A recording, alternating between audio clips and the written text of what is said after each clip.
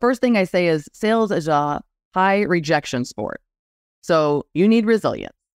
You need to have a positive attitude. You need to be able to get off that lost sale call and pick up the next phone call and let that roll off your back. The fact of the matter is, in the world that I live in, only 18 to 20% of people are going to buy. That's 1 in 5.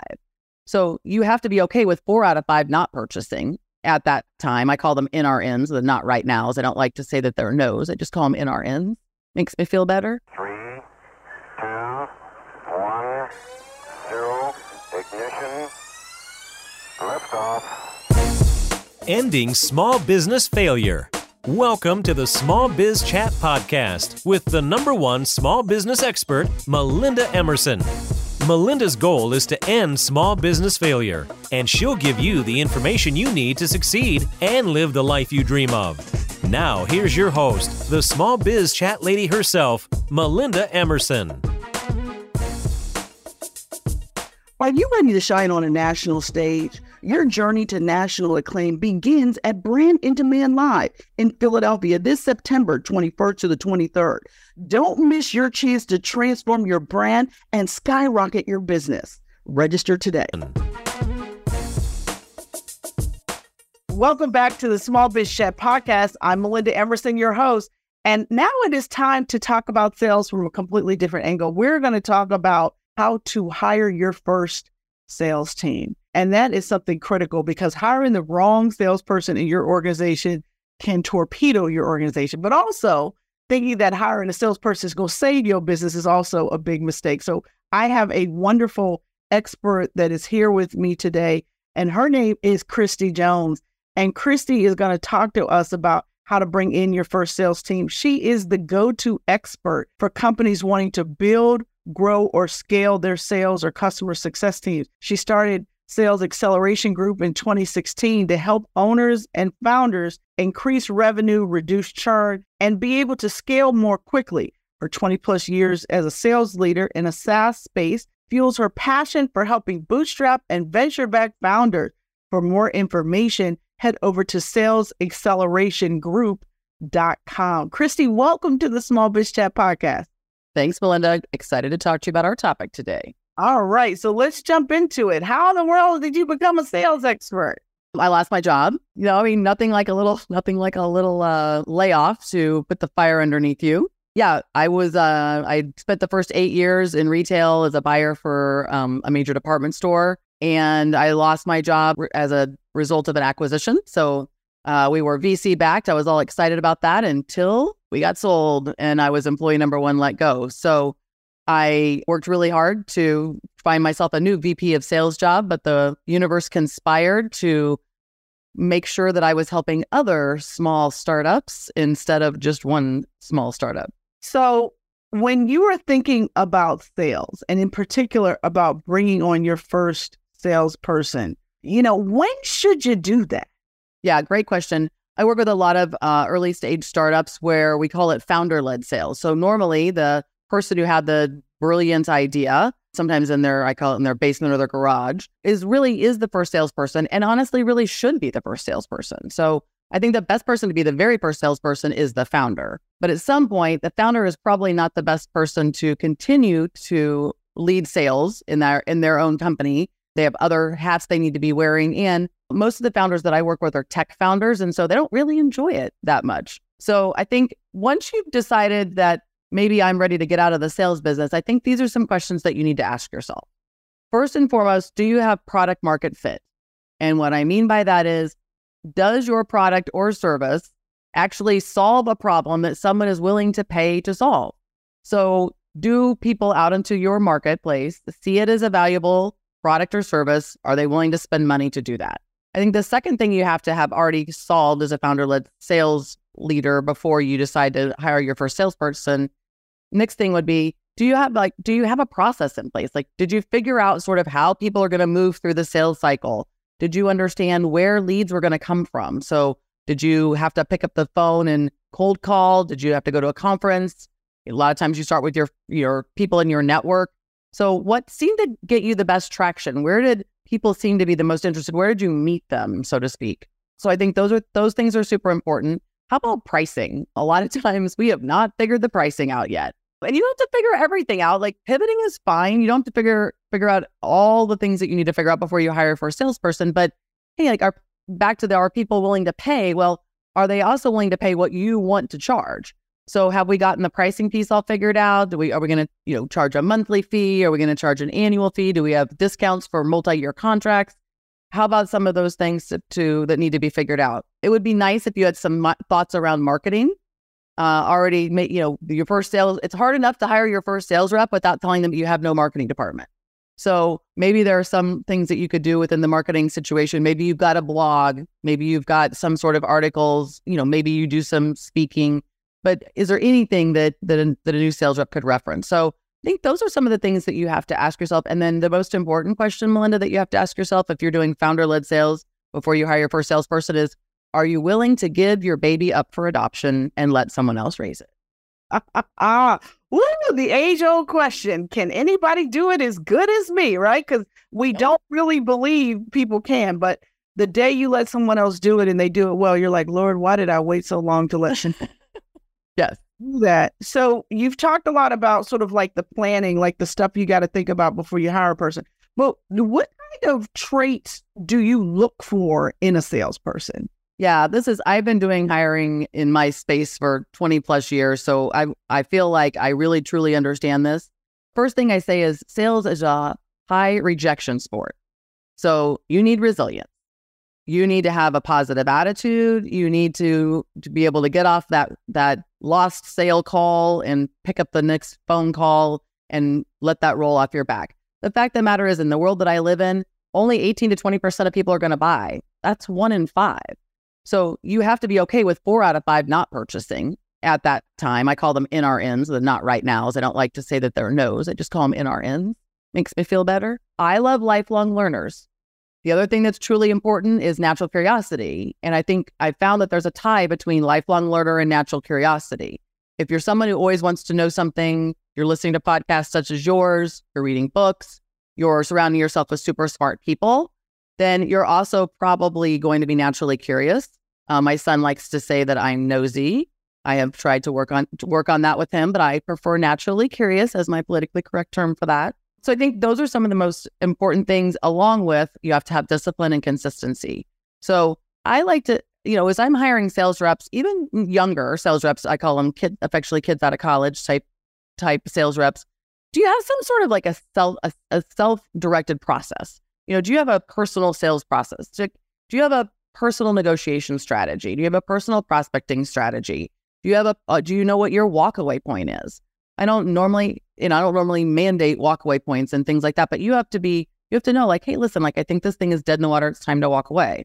The other thing that I found that's really interesting, because I run candidates through a sales profile assessment, one of the things that pops up over and over is mechanical. They have a mechanical mindset. So back in the day, Melinda, and I know you can appreciate this because you and I are sort of the same generation. I used to say, are you more likely to, when the clock radio breaks, are you more likely to grab a screwdriver or a trash can? Top sales reps grab a screwdriver. They may also bring the trash can with them just in case, but they're curious, right? They want to take it apart. They want to see if they can fix it. So mechanical is really good. So I think those are some of the things I look for. I think the other thing that I really like is I like to hire athletes. So the other thing you need is grits and you need work ethic. So I really like those two things as well. I found over and over that even like student athletes, people who have been student athletes and had to balance that work being sports and school being work, balancing that out. Those people have gotten their organizational skills together as well. Interesting. So what are the biggest mistakes people make when hiring salespeople? Ooh, this is my favorite. Oh, they're going to be great. I just feel it. No, we are not hiring with your gut. Your gut sucks. It does not know right from wrong. Again, in the world I live in, this one always makes me laugh because these are usually tech founders, right? These are the people who code, they're developers. They have no clue about sales or marketing, folks, but they felt it. So we have to have, just like I'm asking people to have a prospecting process, a negotiation process, a sales cycle process, all of those things, you have to have an interview process, right? And you have to take people through the same process every time. First off, from a legal perspective, you want to make sure you're treating every candidate the same, because the last thing you want to do is have a lawsuit because you favored somebody by skipping some steps in a process. So from a legal perspective, you want to have that. But honestly, from an apples to apples comparison perspective, you want to have that. So I walk people through the same process every time. I ask them, I ask the same interview questions every time. I run everybody through an assessment every time. We review the assessment. So you want to have a firm process. Get more than one person involved in your process would be my next tip. So you still, again, as the founder, you still may be running the sales team, but you're building a culture. I like to say, there's a lot of talk out there about cultural fit. I'm actually about cultural add.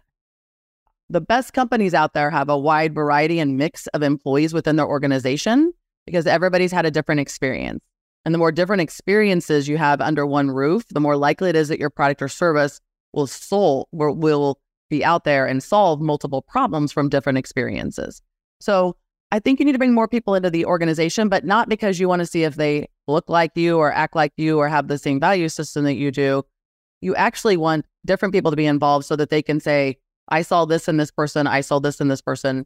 But but as you're building out your first sales team, everybody's going to interact with everybody, right? There is no silos or ivory towers at that point. And so you want to get buy-in from others in the organization. So those are a few things I think you should be thinking about. Well, what about compensation? Like, are commissions with salespeople still available, or is that just a misnomer and foolishness? I mean, what do you need to be thinking about in terms of what are you going to pay these people? Yeah, good question. In the world that I live in, the SaaS software world, we're on a 50-50 split. 50% of total compensation coming from a base salary and 50% coming from what we call variable compensation. And so you have to kind of start with that base salary, and then you've got to build the variable compensation to sort of match that. Pre-pandemic, I thought we could get people at what I would affectionately call it a reasonable rate. Then we could get them at a really reasonable rate during pandemic, right? Because a lot of people lost their jobs, unfortunately, during that period of time. And so we had we had an overabundance of supply and not as much demand. So unfortunately, the candidate lost out in that financial race. But coming out of that, when everybody got, back to work, back to the office, we supersized some of those salaries. I was seeing 15, 20, 25% increases in 2022 versus 2019. I think they're stabilizing now, but this goes back to this is the old adage, right? This is not sales, sales super secret stuff. You want to pay for what you need. But I recommend that my founders not only play that part of that variable compensation. Sure, that should be a percentage commission. You should be paying, let's say 8 to 12% commission on gross revenue. Maybe you're paying on profitability, gross margin. Maybe you're paying on those type of things, but save a little bit of money for when you need it. So meaning that maybe you're trying to roll out a new product and you want to incent that product. So if they sell this product on top of that, or they add it on to the sale, you can get them a little spiff. Maybe you need 2-year contracts. Maybe you're having some churn issues. Maybe some customers are turning out and you would like to see 2- and 3-year contracts. Save a little money for an incentive to say for every 2-year contract you get is extra $1,000. So the compensation thing is very, very tricky. But in general, in my world, it's a 50-50 split. But I always say the variable piece can be a little bit tricky, but save enough money for when you need it. Love it, love it, love it. Now, when should you think about a sales manager versus you as the business owner managing the sales folks? Yeah, so I got a pretty strong opinion on this. In my world, again, 4 or 5, and I think that just because they deserve a full-time sales manager. If you're doing founder-led leadership, then you don't have time from 4 or 5. You really don't. They're not there when you need them. In a lot of cases, the clients that I work with bring in a fractional sales leader, again, or call it part-time sales leader, interim sales leader. So, when you're around the $1 million mark, when you've got 4 or 5 people, when you really don't, when you as the leader is probably the founder, when you decide that, listen, either I'm not good at this anymore, right? Remember, if you weren't the best salesperson as the founder, might not be the best sales leader as the founder. It's time for expertise help. You're absolutely going to bring in a full-time sales leader if a VC firm invests in you. So if venture capital money is coming your way, the first thing out of their mouth is going to be go replace yourself. Love it. All right. And then last question for you. What is the best business advice you have ever gotten? Yes. I am going to credit this to Edwin Ammerman. I will call him out on the podcast. He taught me this years and years ago. It has to be all about them before it can be all about you. before it can be all about us. So put the prospect first. Love it. Love it. Thank you so much, Kristie. You have just really given us so many really insightful pearls. I'm Melinda Emerson, Small Biz Lady, America's #1 small business expert. And I will leave you with this last thought. You never lose in business. Either you win or you learn. God bless everybody. Are you ready to shine on a national stage? Your journey to national acclaim begins at Brand in Demand Live in Philadelphia this September 21st to the 23rd.